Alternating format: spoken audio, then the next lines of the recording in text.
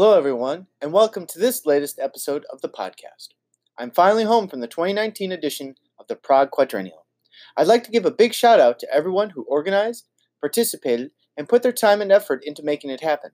A lot of praise should go to the many members of the PQ team, interns, ambassadors, curators, and volunteers. On this episode of the podcast, I tried to capture some of the essence of what PQ was as I experienced it. I took the opportunity during the event to talk to some of the national and regional presenters from or near the floor of the show. Now, I was not able to talk to everyone, unfortunately. For some, it was a language barrier, while for others, it was that they didn't feel confident talking about the work and referred me to another person of their team. Scheduling was also very difficult, with many events happening near one another.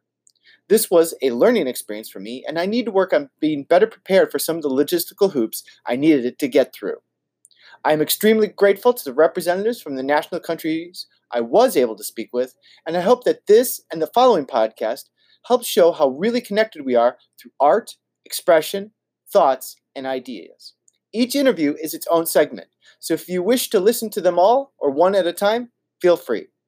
The interviewers were, in alphabetical order, Australia, Iran, Ireland, Taiwan, and New Zealand. Enjoy the show!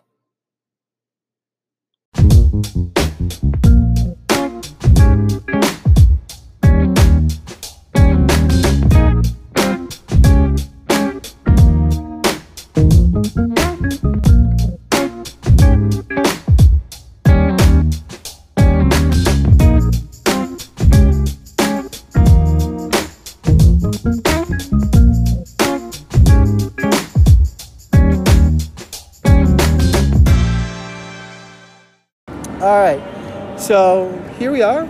I am currently standing, or kind of leaning against one of the cases in the Australian National Exhibit here at PQ 2019 in Prague, and I am joined by two of the folks here.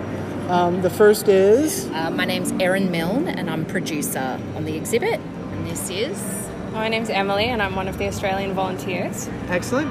And so to kind of give the audience a description of where we are, we're in a 5 meter by 5 meter space, and on one corner is what looks like a stage, and then behind it is some costumes from the performances, as well as what look like curio cases for elements from different shows that are going to be done here, or these are just separate shows themselves? Yeah, that's a great question. So we're showcasing 4 different performances that happened within the last couple of years in Australia, all centred around very strong solo performances. So our exhibition hangs around this notion of the guise of the solo performer and I guess actually how scenography and other collaborators in the design field are all integral to this work, that it takes a village to make a performance, and while there might be one person on stage, there's a whole team of people that kind of make that happen. So one of the performances we're showcasing really isn't able to be replicated. It's a 24-hour durational work that's very specific technically, so that's not something we're able to bring to PQ. 2 of the other performers will be doing their work within the exhibit, and a third performer we'd hoped to bring, but unfortunately was unwell. So, okay, sadly, 2 out of 4. Okay, and so one of the performances.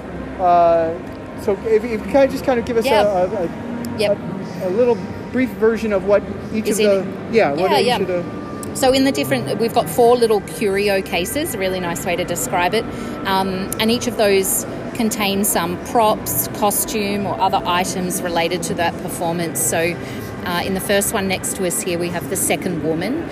That's the 24-hour durational work that I spoke about, in which a female performer repeats one scene over and over again.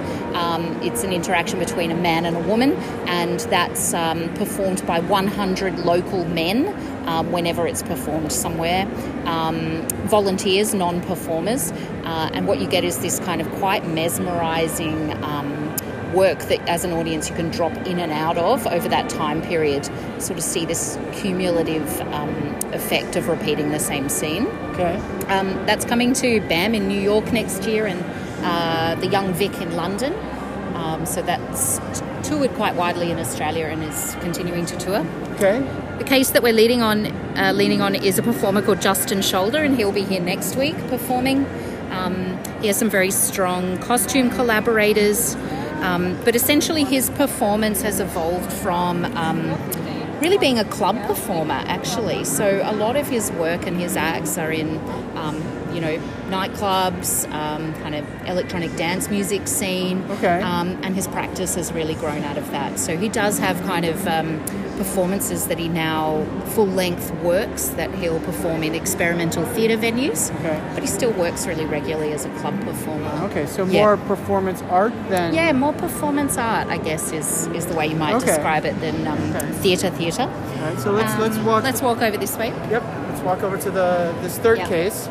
So this is a beautiful Tongan-Australian performer, a wonderful artist called Latai Tumopo. She was unable to come with us. She's unwell at the moment, but her practice, particular, there's three video works, three channels here that we're looking at. This is a work where she does a sort of traditional dance from her Tongan homeland in a tank of water, and the tank fills gradually throughout the performance, but she continues to repeat the same motion. Okay. Really, a lot of her work looks at the effects of climate change and displacement on people, particularly with relation to her homeland. And that's a really, Australia has a very strong relationship within the Pacific. We have a lot of Australian Pacific Islander artists working in these fields. Okay. One of her other performance works here, we were going to fill the box with glass bottles, and she wears these sandals made of bricks, and she slowly crushes the glass bottles till they're back down to a sort of fine powder. Okay. So again, probably sitting a little bit in that performance art field, and regularly doing stuff in visual art contexts as well as theatres. This is fascinating because it's not only done with material that is non-traditional. I mean, other than like Cirque du Soleil, which uses a big tank of water. It's not. They generally frown upon water on stage. She's created a big self-contained. Tank of water that she's performed in. This work is also sometimes presented in art galleries simply as a video work, but she's also presented it as a performance work. So as a live performance. Yeah, as a live performance. And this might be a weird question, but how long does it take to get the tank filled from where she... Because if you're watching this video, you see it where it's completely empty and you watch it to the point where now she's... completely floating. What have we got there? 30. That's about 31 minutes. Okay. So maybe what do you think? 40. I would guess because now there's not a whole lot of room there for her to. That's right. To stay afloat. And I suppose it would depend on the size of tank that you use, but it's a nice sort of tight frame there. Okay. She's working within. Yeah, she's a really fantastic artist and. Definitely one to watch. Okay. In high demand. And what is this one? That looks like a big bowl of ketchup. Yeah, it's a bowl of soup. So this is... I see. The bowl of soup. That's right. So this is performer Moira Finucane, and she's been performing with us this week. She'll be performing in half an hour's time again. Okay. So Moira is a force of nature, an incredible kind of... charismatic performer that does a whole wide range of practice and works really strongly with a whole lot of artisans. So her costuming, her headwear, even things here like there's some golden beads in this case. They are actually made from bullets that were melted down. Oh, wow. Yep.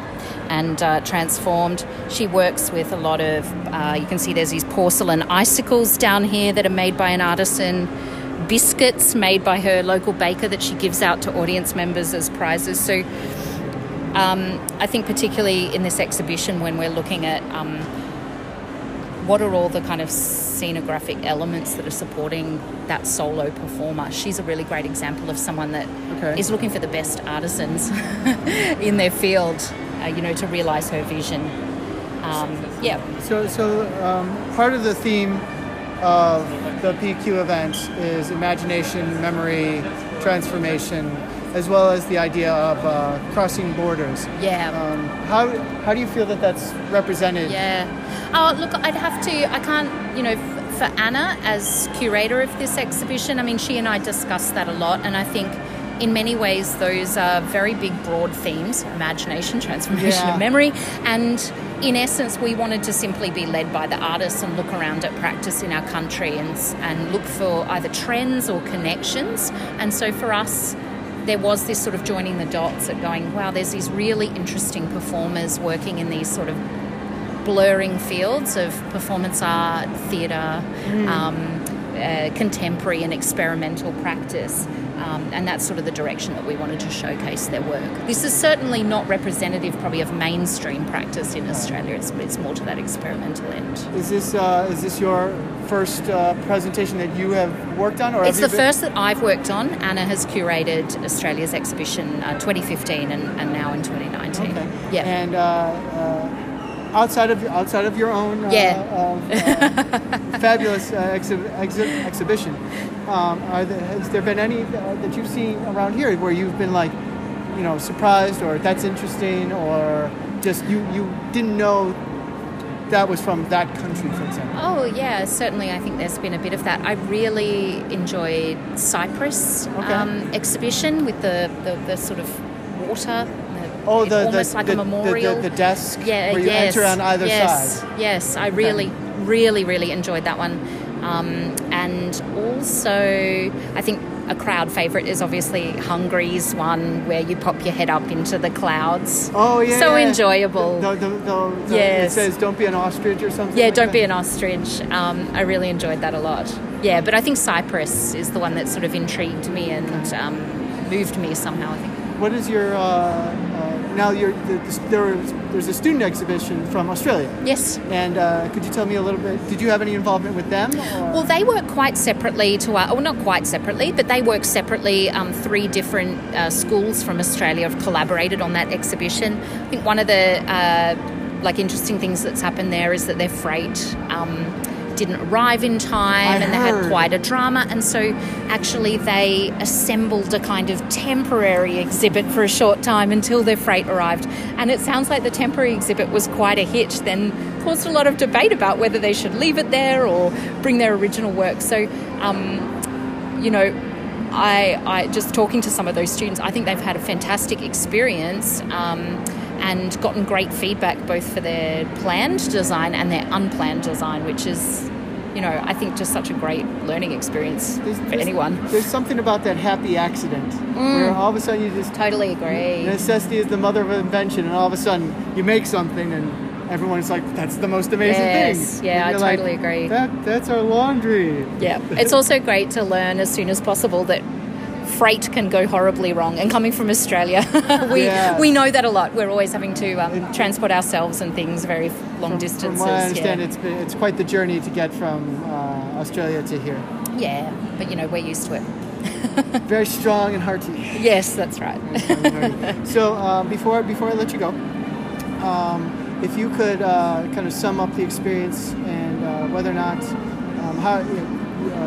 if you would encourage people to come to PQ just as visitors or as exhibitors or...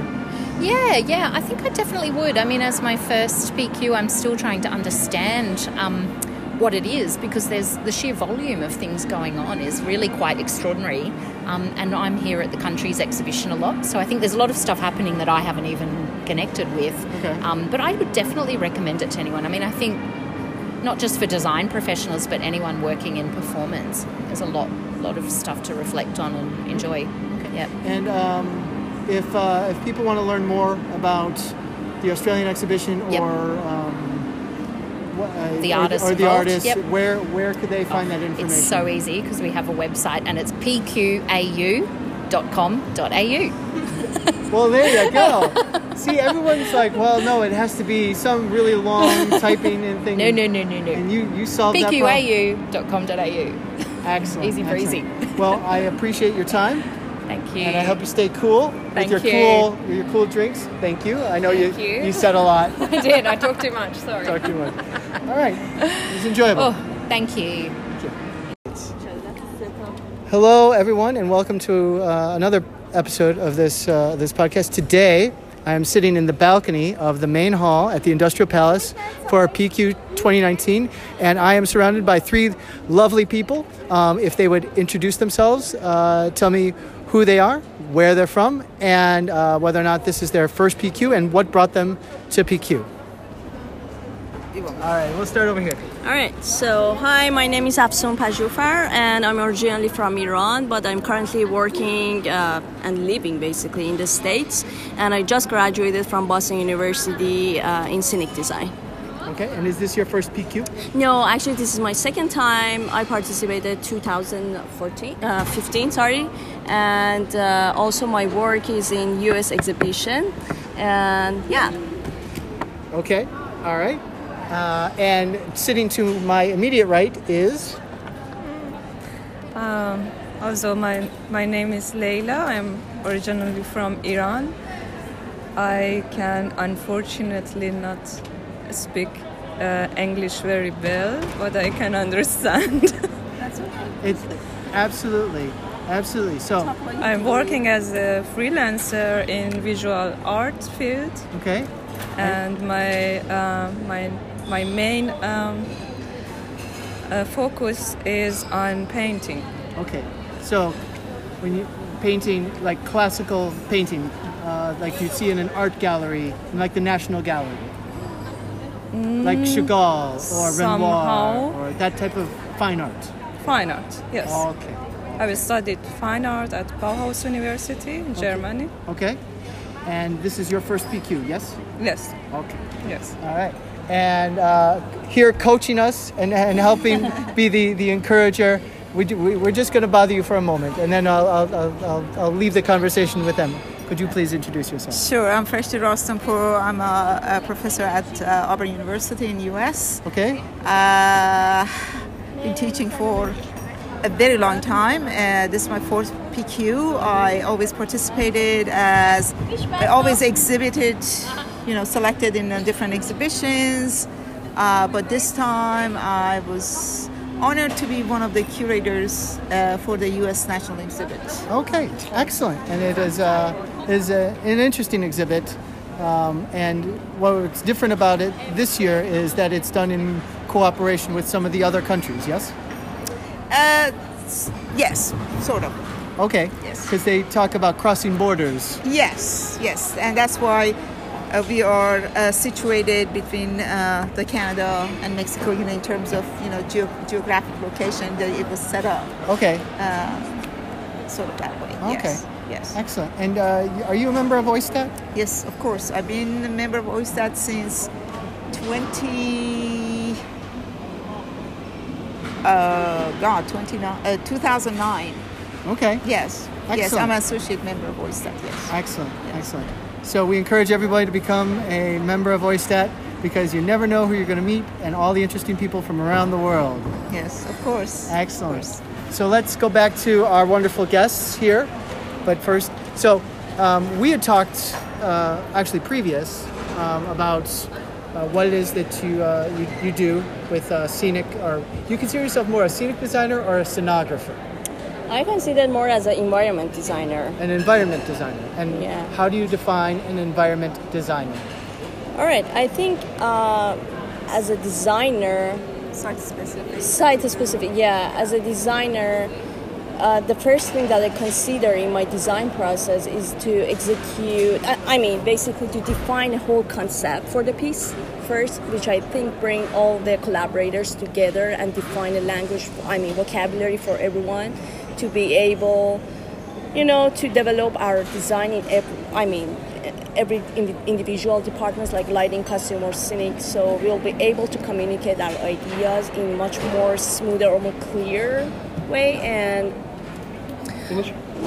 so I prefer to come up or define like some sort of concept or general concept for the whole piece with the director and the rest of the collaborators, and then we'll execute that idea and then concept in terms of visual, like in scenic or in the space, all together in the best way to serve the story and to serve the performers on the stage also, and to communicate that idea and the story with the audience. Okay. And so basically, I believe defining a concept to create a space for the story to be told in that space is the most important part of the design. Now, is this these ideas and these concepts, is this something that when you went to university in the States, was that something that you had already started to think about, or was that something that was developed when you started your studies at Boston University, at BU?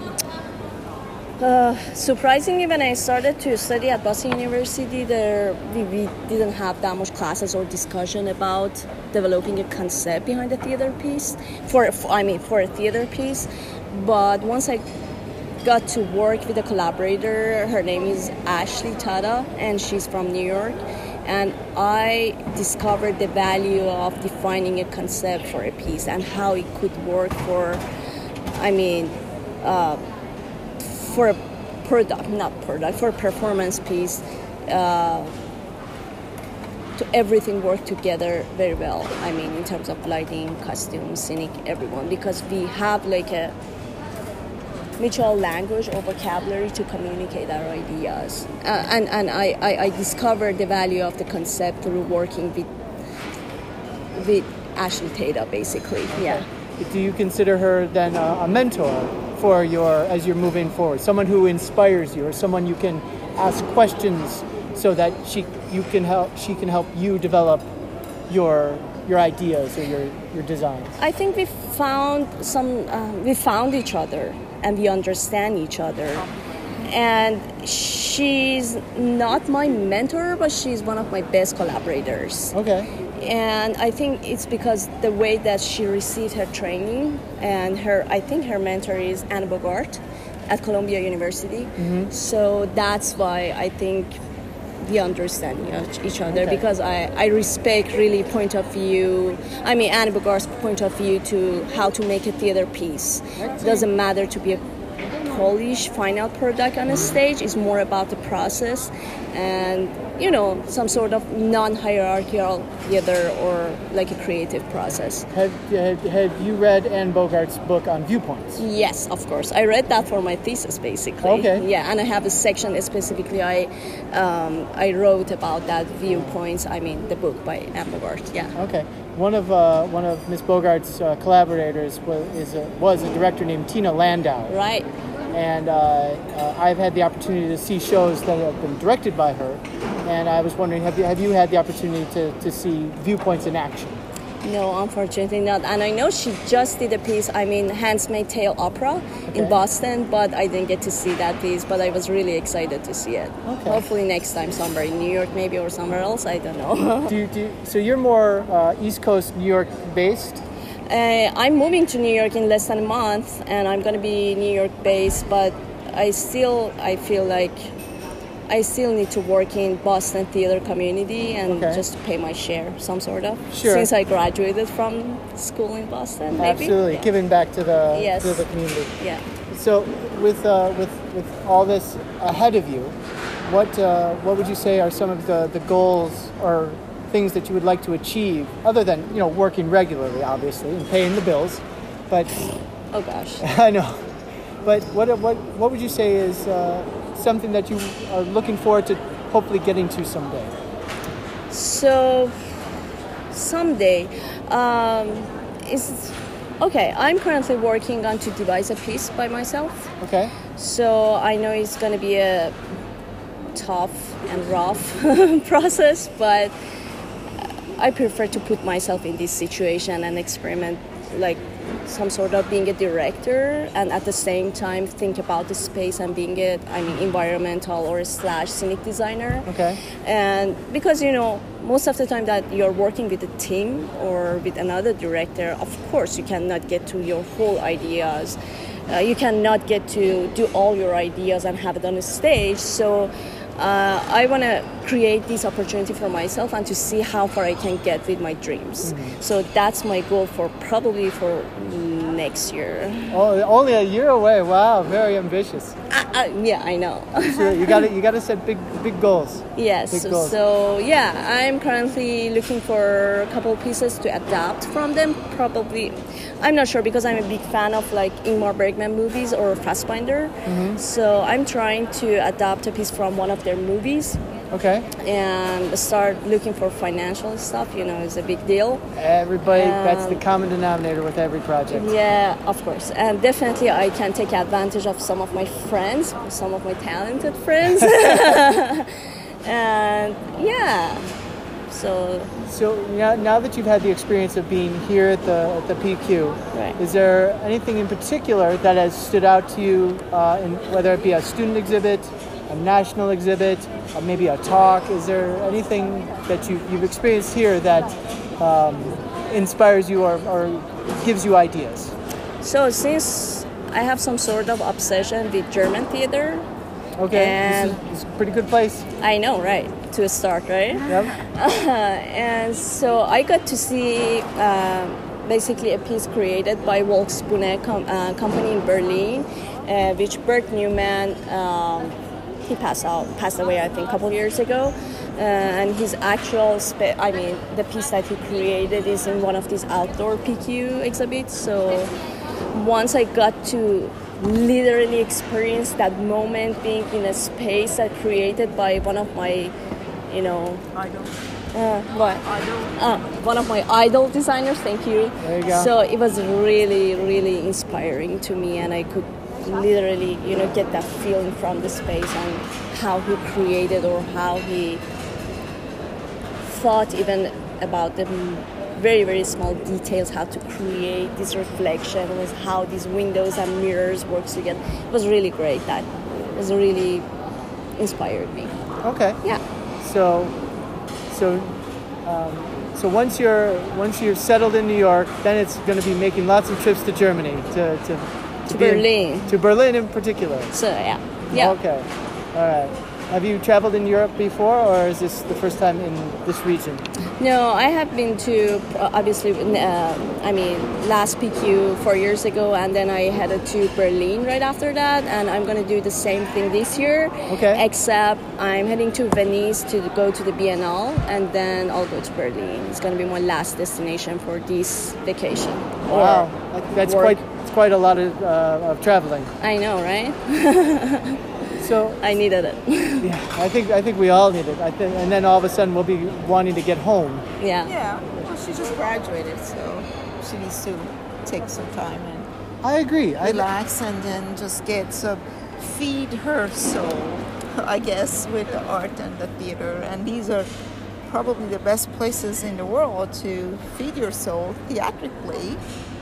I find that people like to rush into getting to the next thing, and they don't necessarily take time to, they put themselves through so much stress, and they don't, there's that saying, if you don't stop once in a while and look around, you're going to miss what's happening. Sure. You don't smell the roses, that idea, but you don't want to do that too long because then you miss everything. Of course. So, I'm trying to think of a good question, but you've answered my question so well and very eloquently. Actually, I do. Actually, just something jumped into my head. With the challenges and the way that the world is changing, and we're getting so more connected to one another, and there's so much more information being passed around. What do you find with there being too much information, or do you find that it's great that there's more communication amongst not only different people but different cultures? And do you find that inspiring, or do you... Of course, I found it really inspiring and helpful. Okay. Yeah, of course, because basically the whole purpose by doing a theater or creating a theater piece is to communicate ideas or our human society's issues to each other. Mm-hmm. So I think being more in touch with other cultures or other region in the world, of course it works to the benefit of the theater. Okay. Yeah. If now there's going to be people that are going to listen to this who are from all walks of life and around the world. If you had an opportunity to say something to them, I mean, it doesn't have to be anything like, oh, this is the most inspiring speech ever. But, you use your opportunity to be like, this is how I feel about this particular thing, and I wish more people knew about it, or I wish this would change. That's a tough question.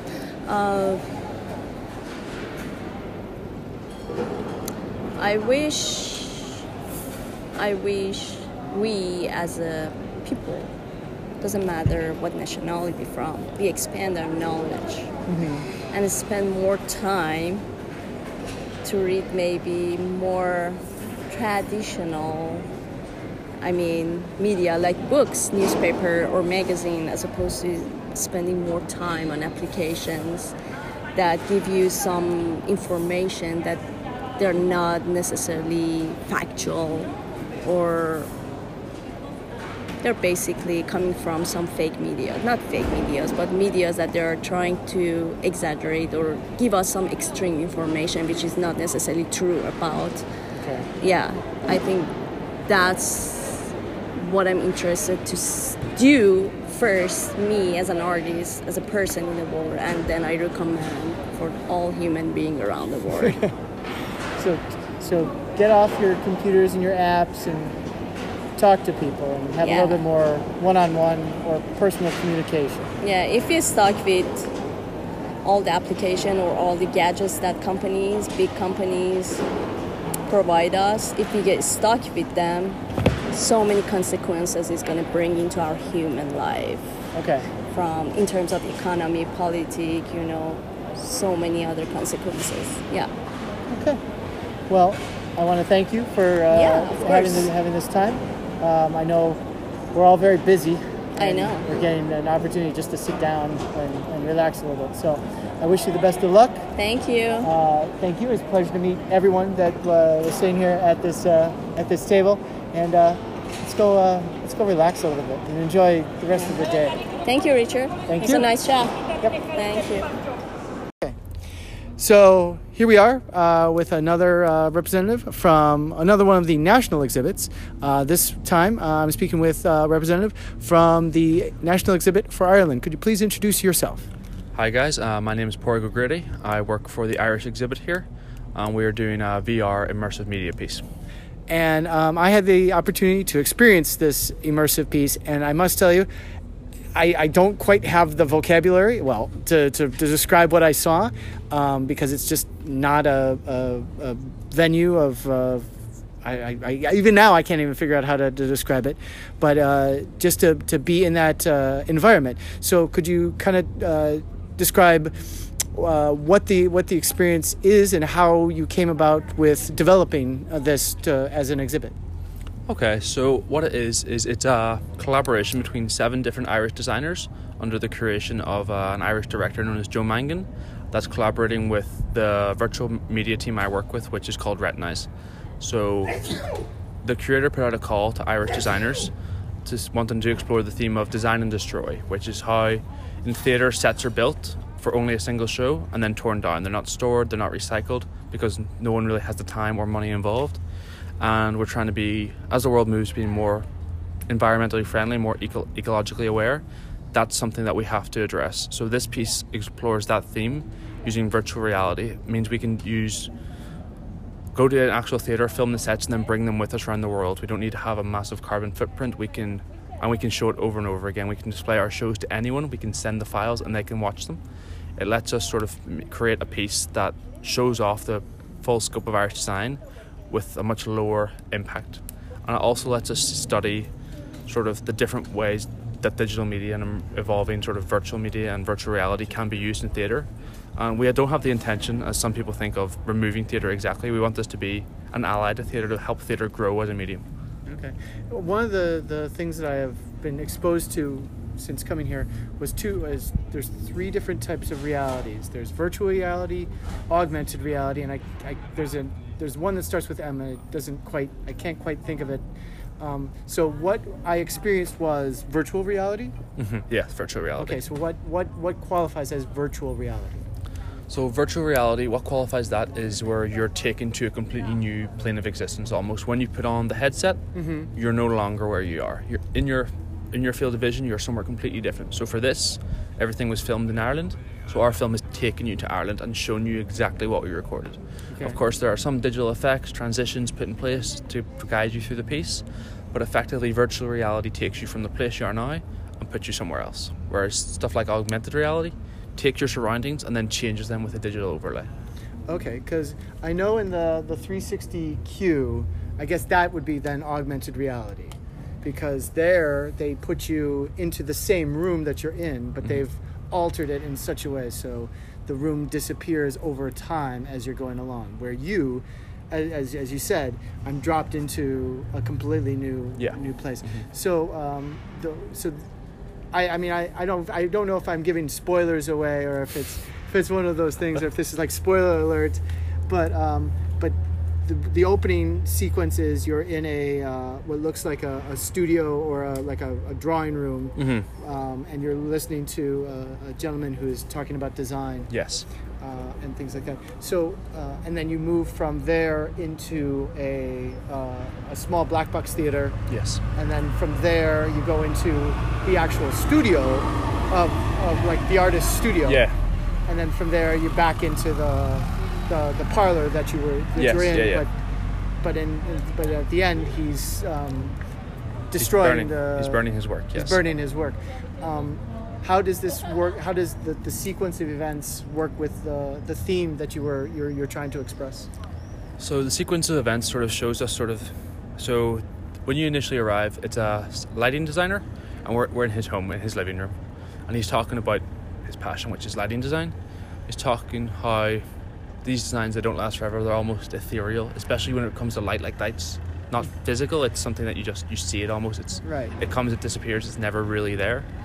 He talks about his work, and then we go from his home theatre where he's talking about the idea of a piece, and then we cut to the actual black box theatre. We're in the production, and you're seeing a piece of work. We've moved from the theory to the realism, and then we go into the studio. We see where the piece come from, where those ideas respond, and then we move from there back into the sitting room where the ideas are being destroyed. We've gone the whole circle. We've gone from birth to death. Okay. So that's sort of the theme of the piece. It shows you the idea of where it came from, the piece itself, the conception, the birth of the piece, where the models were made, where ideas were thought, where people sat down and had discussions, where people went through iterations and iterations, and then we see the death of all of that. We see it all burnt away into ash. So the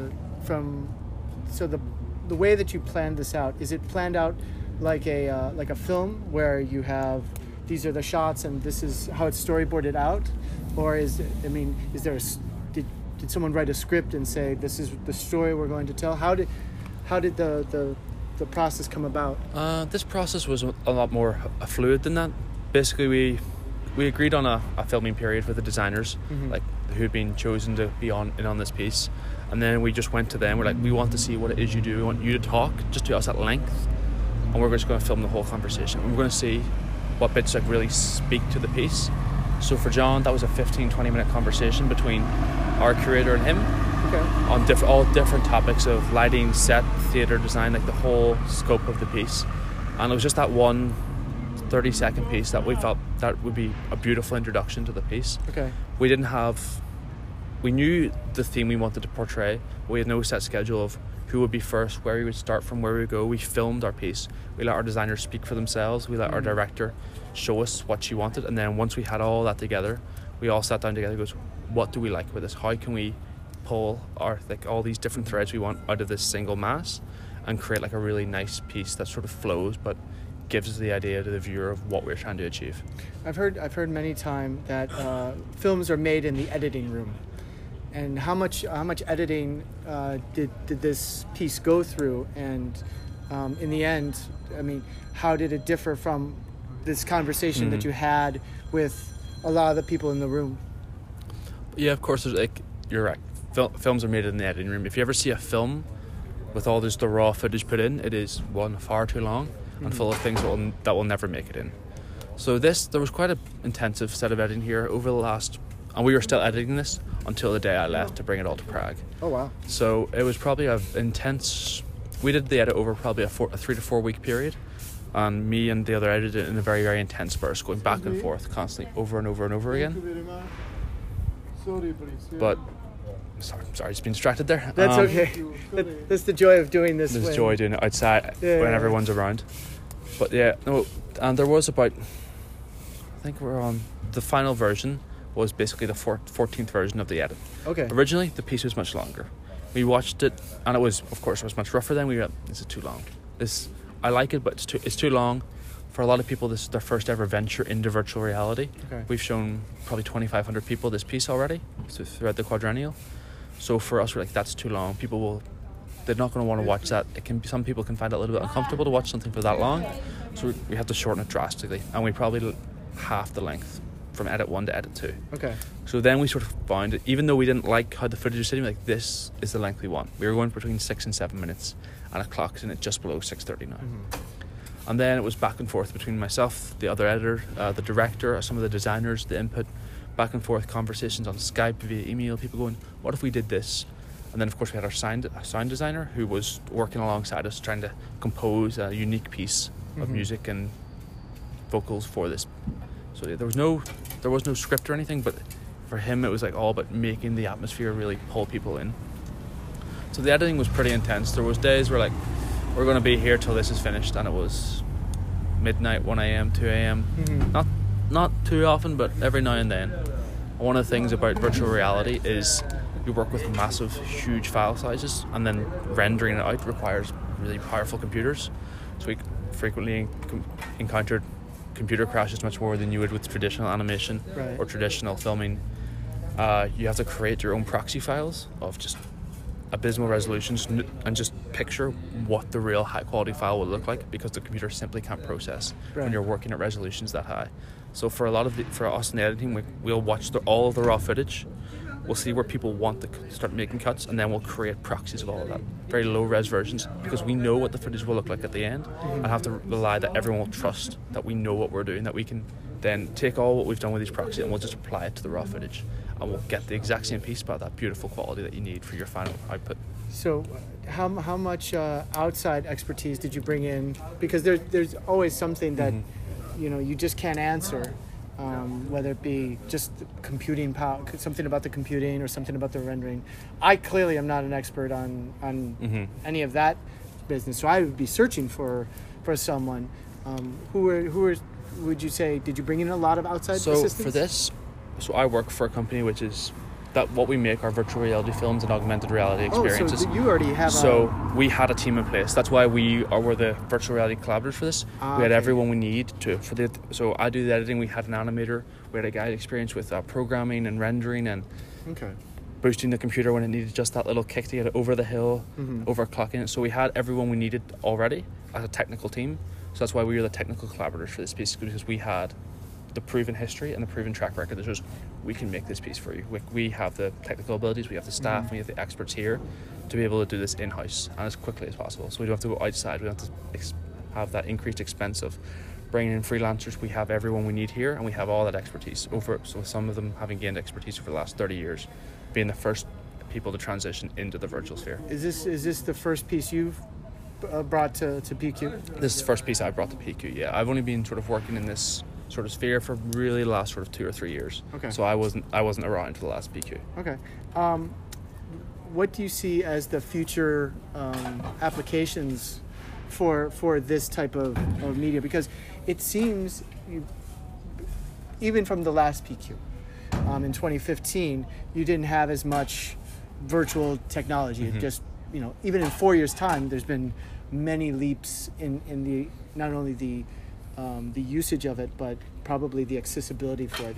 It's come down in maybe price or something to get into the users. Massively. Like, for me, headsets are just, the most recent versions are coming out now, and they are strides ahead of even what people are displaying on here. I've tried the most recent headset that's just come out, and it is, once it's got its last few little kinks and bugs worked out, it's going to be a very powerful piece of technology. And of course, in 4 years' time, it'll be absolutely obsolete. We'll have moved past that. So for me, the prospect is growth and only growth.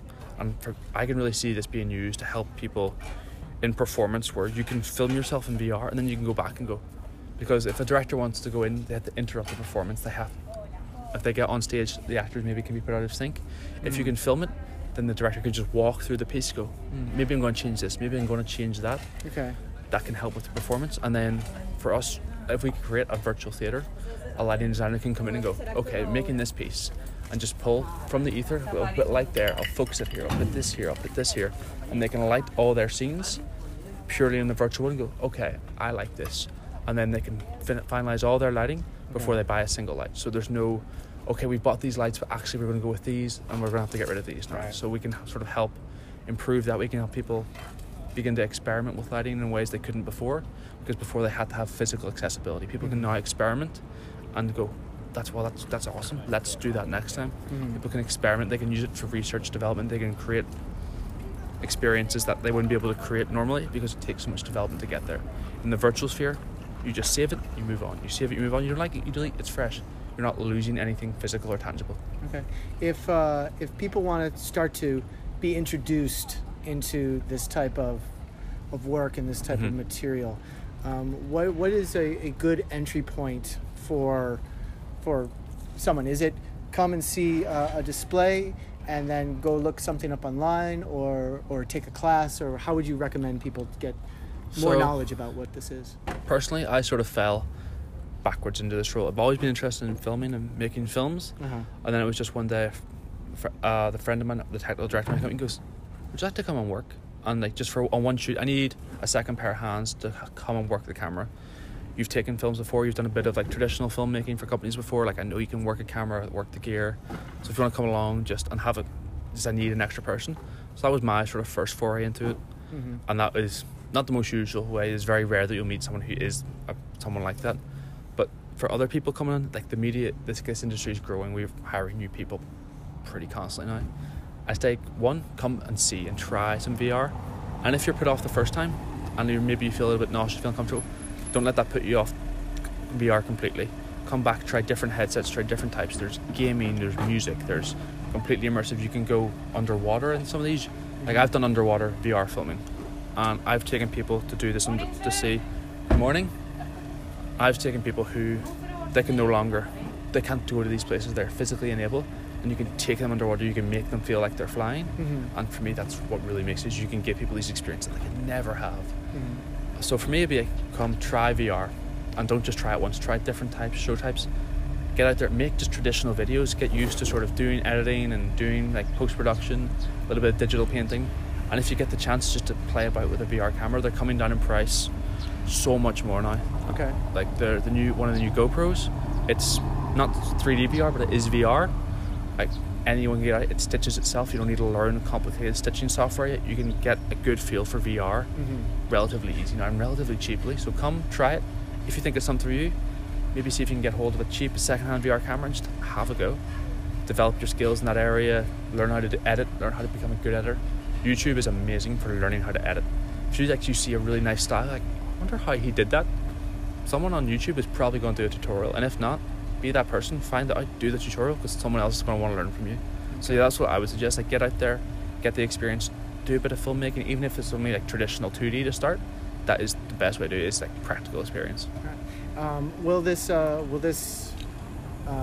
experience have a future life after this, or is it once this event is done, it's on to the next project?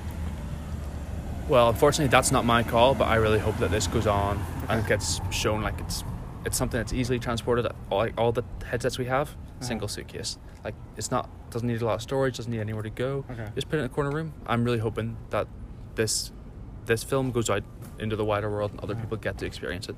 For me, I'm going to take it a few months out. I've been working pretty hard, but then it'll be back in September on the new projects, hopefully. If people want to learn more about your work or the company that you work for, where do they go find it? So I work for a company called Retinize in Belfast. So if you just Google search Retinize Belfast, that should come up. RETINIZE. And then the stage and theatre, that's the ISSSD.org. And I'll give you information about the designers, the curator, and the piece we're making here. Great. And one last thing. seeing as you've had the opportunity, this is your first PQ, how would you describe the experience? And have you seen something here that you hadn't seen before? The PQ it's been a crazy experience. There's some stuff here I see, I don't understand what's going on, but the thing that's so good about it is like, I don't get that. You can just walk over and someone is there to go, oh, well, this is the theme of my piece, this is what I'm trying to achieve, and like, it makes perfect sense. It's really good. For the pieces I've really enjoyed, it was the Hungarian display. Okay. It's very hard to explain. I would just say, if after this, just Google Hungary PQ 2019 and hopefully there's something online about it. Okay. But if you are here, definitely experience it. Hungary is amazing. Excellent. Well, I want to thank you for your time. No problem at all. It's been a pleasure. Like I said, it was an amazing experience. I look forward to more of this and just to have my virtual reality mind blown again. Excellent. Thanks, man. No problem at all. Thank you very much. So hello, everyone. Once again, I am standing here in the national exhibit of PQ 2019, and I have been joined by some representatives of the Taiwan national exhibit. If you could just introduce yourself and whether or not this is your first PQ and your experience so far at PQ. Just maybe just a quick sentence or two. Okay, it's my first working day in PQ, but before that, I've always, because my major was in theater, and lots of my friends, they really want to go here to Prague to have an exhibition here, but because I study in Prague, so now I have a chance to actually work in here. It's very honored. Okay, and what's your name? Zhen Yi. Okay. All right, and this young lady to my left. Hi, I'm the assistant of the Taiwan National Exhibitions. Sorry? No, that's okay. What's your name? I'm Jen. Okay. Yeah. Is this your first PQ? No, I came 4 years ago, but I'm just visit. Now I'm as an assistant to PQ this year. Okay. And as the assistant to the PQ curator, what was your job? I'm handling anything. So what we're looking at is a big square. Yes. That has earth and dirt and a building in it. Yes. Did you collect these items or organize the collection of these items? Yes, I help. We have a scene design, so we help he to do this, and this is a copy of a real scene in Taiwan. Okay. Yeah. It says here, we're looking at the book, and it says about invisible or island invisible. Yes. And what is the actual Taiwanese name of this? The place called Yunlin Kouhu Shidi. Okay. Yeah. Because we are mostly talking about environment issue and some political issues. Okay. We use a virtual way to do our exhibition. Yeah. Okay. Yes, I see. As you walk around, there's a QR code. A little QR code that you scan, and when you scan it, it shows you a virtual 3D of the space. Yes, you will get our app and our story, and we use a traditional folk song to tell a story. Okay. So you can see the image and hear a story and walk around all the exhibition hall. Okay. What is the name of the song that's used? We create a whole new song, so it has no names. Okay. So it is yet to be named. Excellent. So from when the idea was first started to the realization of this project, how long was the process? 6 months? 3 months? A year? If it start from idea, it take us about 1 year. Okay. And for AR technological problems, we do it about 6 months ago. Yeah. Okay. Now, you're a student in Taiwan? I already graduated. Okay. Yes. And what did you study? I major in scene design. Scene design? Yes. Okay. Do you have a particular, something that inspires you, that makes you want to design? It's to make some imaging, transform to a true things, and get a touch with many people. Okay. Yeah. All right. And are you working on any projects of your own now? No, sorry. No, not yet? Yeah. Okay. But you said you graduated. Yes. Do you have a professional website where people can see your work?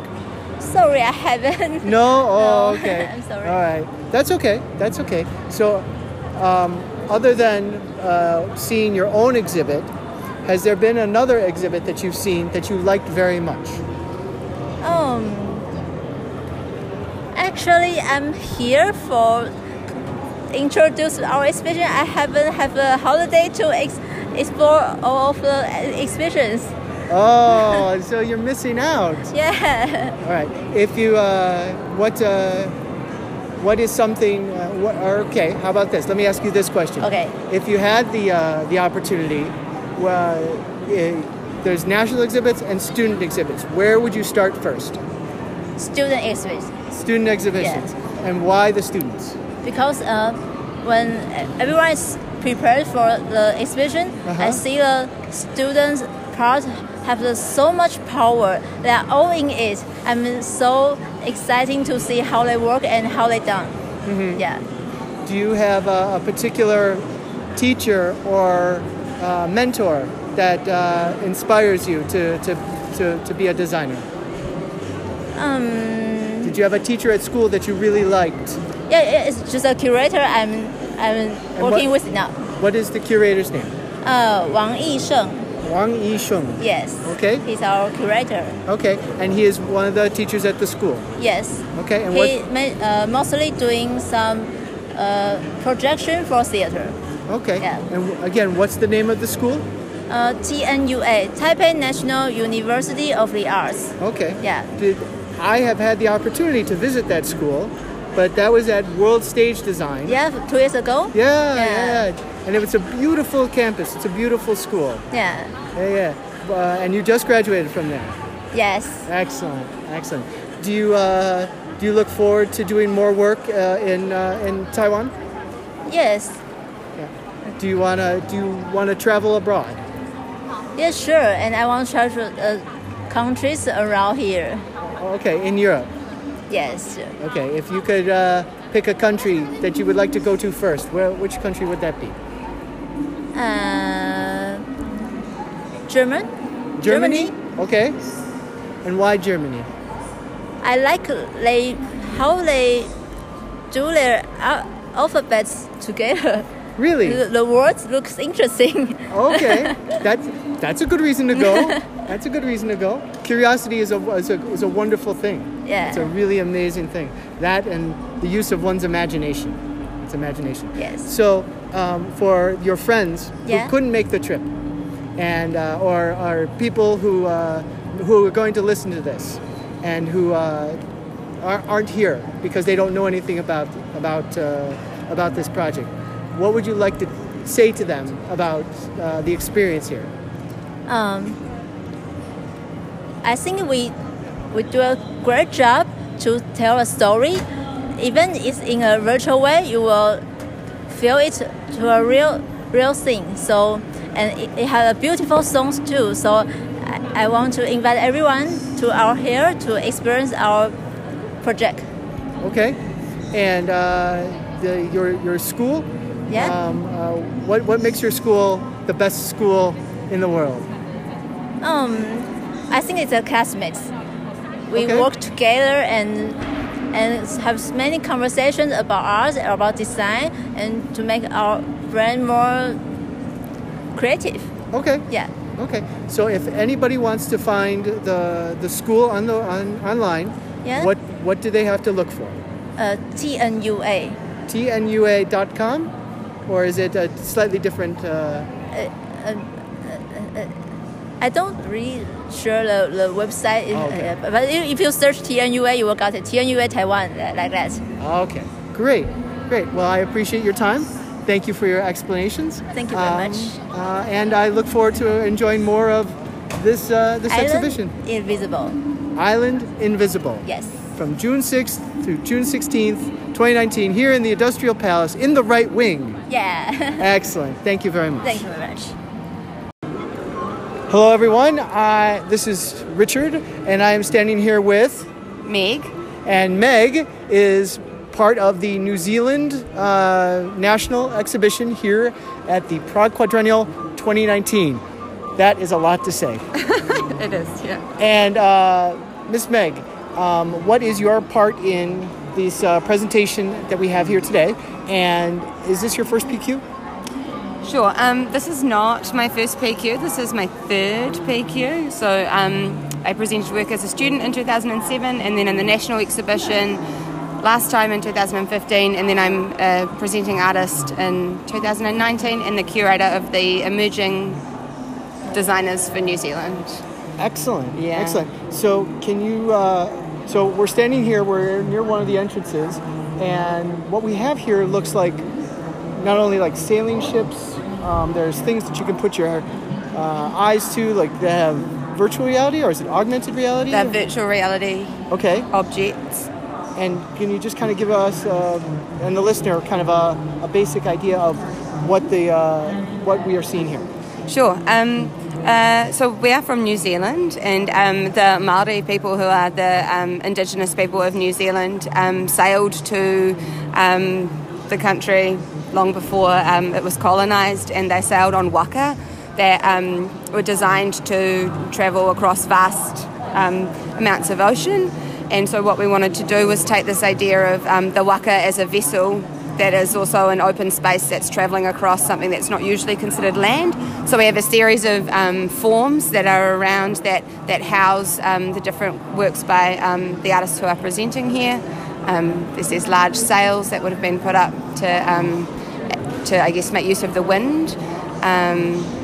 What else would you like? What else could I say about it? Well, let's. Which piece is yours in particular that you have here?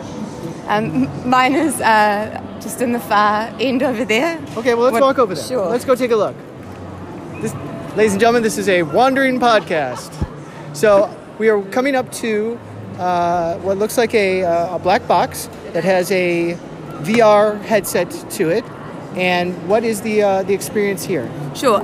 So the black box is a scaled down version of the actual theatre that the performance work that is being shown was made in, and there is an animated version of the opening sequence that we made using a program called Unity.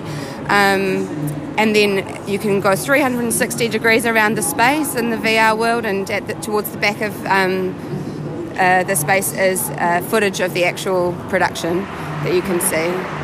So what made you decide to do this particular type of presentation?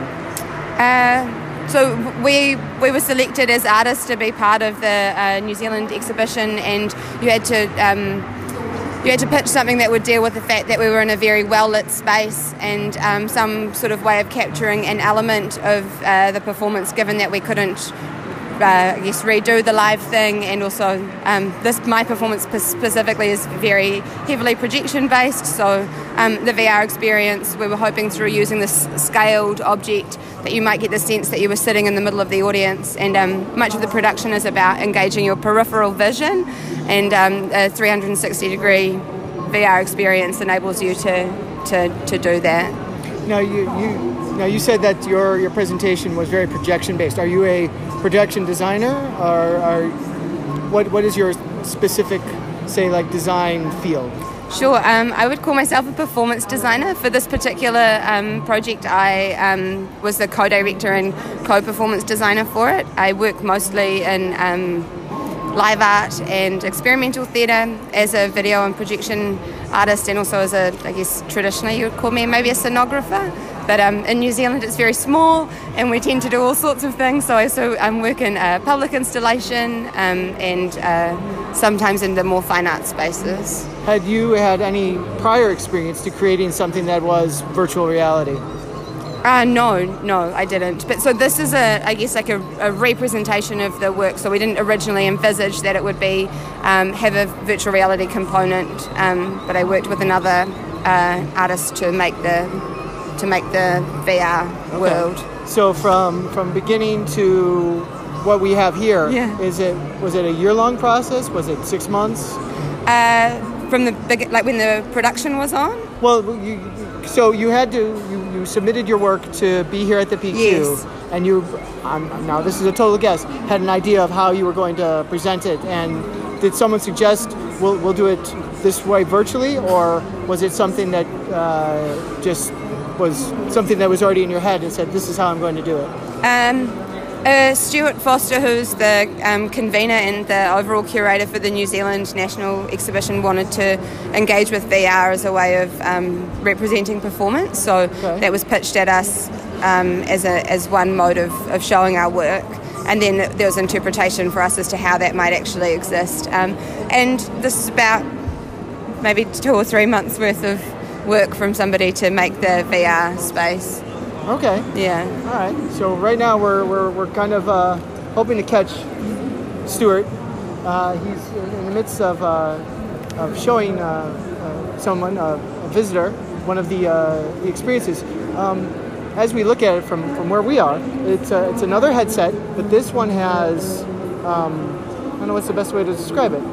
It's kind of like bands, big sticks, prongs, something like that, with little black balls on the end. But it's something that you hold up to your face, and if you're not careful, you might whack the person to the left or your right of you, because it's about a meter and a half long. Yeah, about 1.2. Okay. The idea with these objects is that they would invite you to engage with the VR experience by positioning your body in a particular way. So with the one that you just described, you can hold out right on the edges of it, and then it becomes quite weighty, and then when you look up, you sort of feel the weight of the VR on your head, which is obviously quite different to when it's just a headset and you're sort of seated. Okay. Yeah.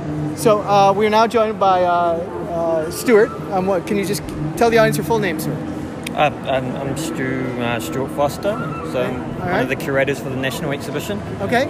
And you have helped bring this whole experience together? Yeah. Curated it together as a series of different pieces, and you can see we have a variety of different kind of technologies, from analog to digital, and it's all based upon the Waka, which is a vessel, a voyaging vessel. Okay.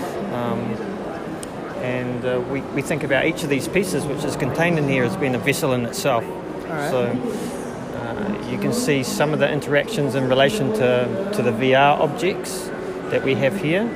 We think about them as being containers as well. Okay.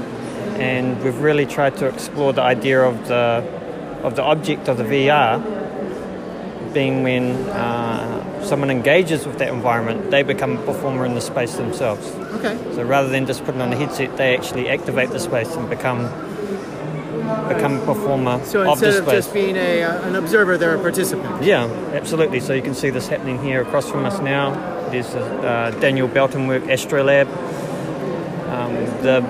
The person that's observing that, they're making space. The digital space has been extended beyond them through the act of wearing this mask, which has kind of extended kind of rods. Yeah. Okay. So, yeah. You said that there is a mixture of analog, digital, and the virtual. Mm-hmm. Why the three mediums in particular, as opposed to just say all digital or all virtual? I think would be kind of naive to think that you could put everything into one basket, and the practice of people here is diverse in the fact that they don't necessarily work in digital technologies. They work in analog ways. Mm-hmm. Meg Rolandi's work is a good example of thinking about how you can take an existing work which was based in a black box theatre, and how do you translate that into an environment like we're standing in right now. Okay.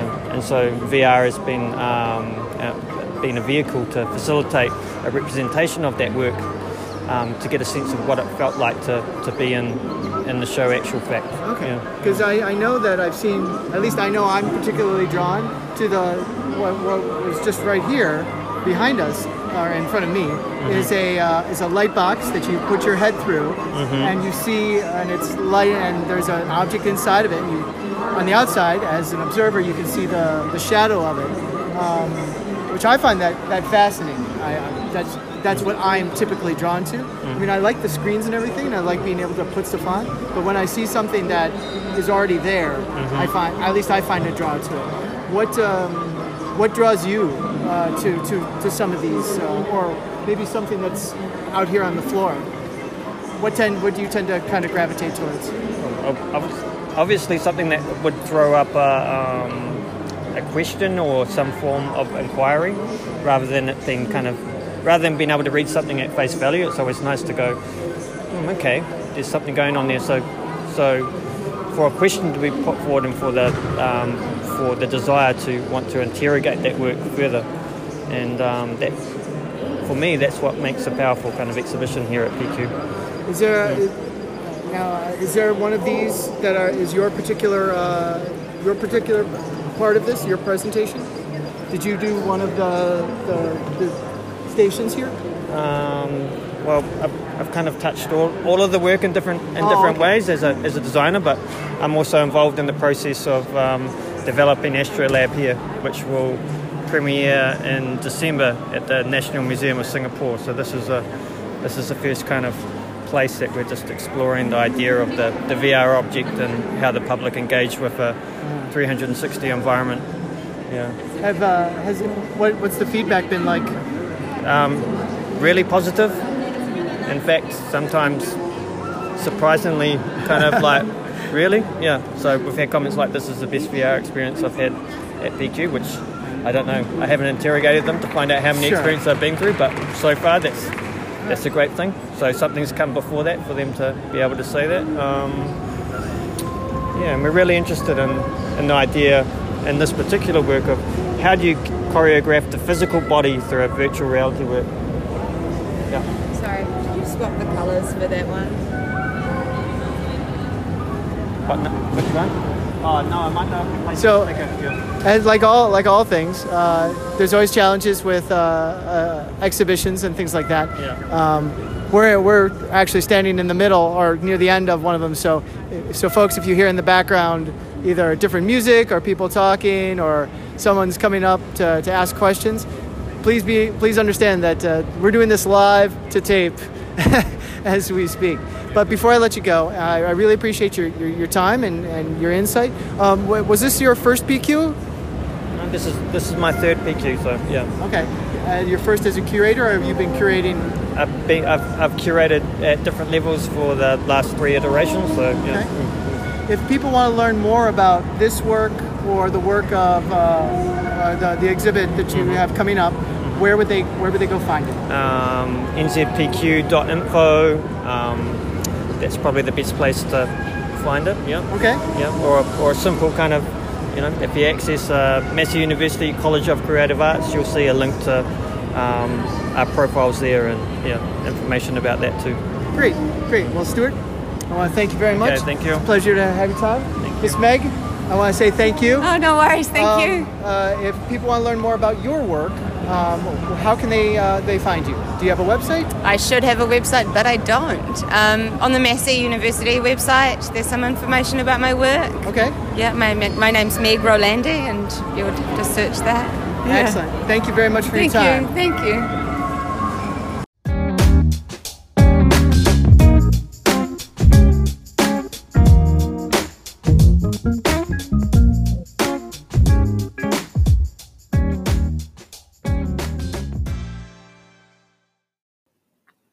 Hey everyone, thank you for joining us on this latest episode of the podcast. Remember, this podcast is listener supported, so wherever you get it, be sure to subscribe, rate, and review. This podcast can be found on such platforms as iTunes, Apple Podcasts, Anchor, Breaker, Pocket Casts, Spotify, Google Podcasts, Radio Public, and Stitcher. If you have questions, comments, or suggestions, we can be reached at archiveTT24@yahoo.com. Again, that's ARCHIVETT24@yahoo.com. You can also find us on Facebook at Archiving Technical Theater History. We appreciate you listening. Talk to you soon.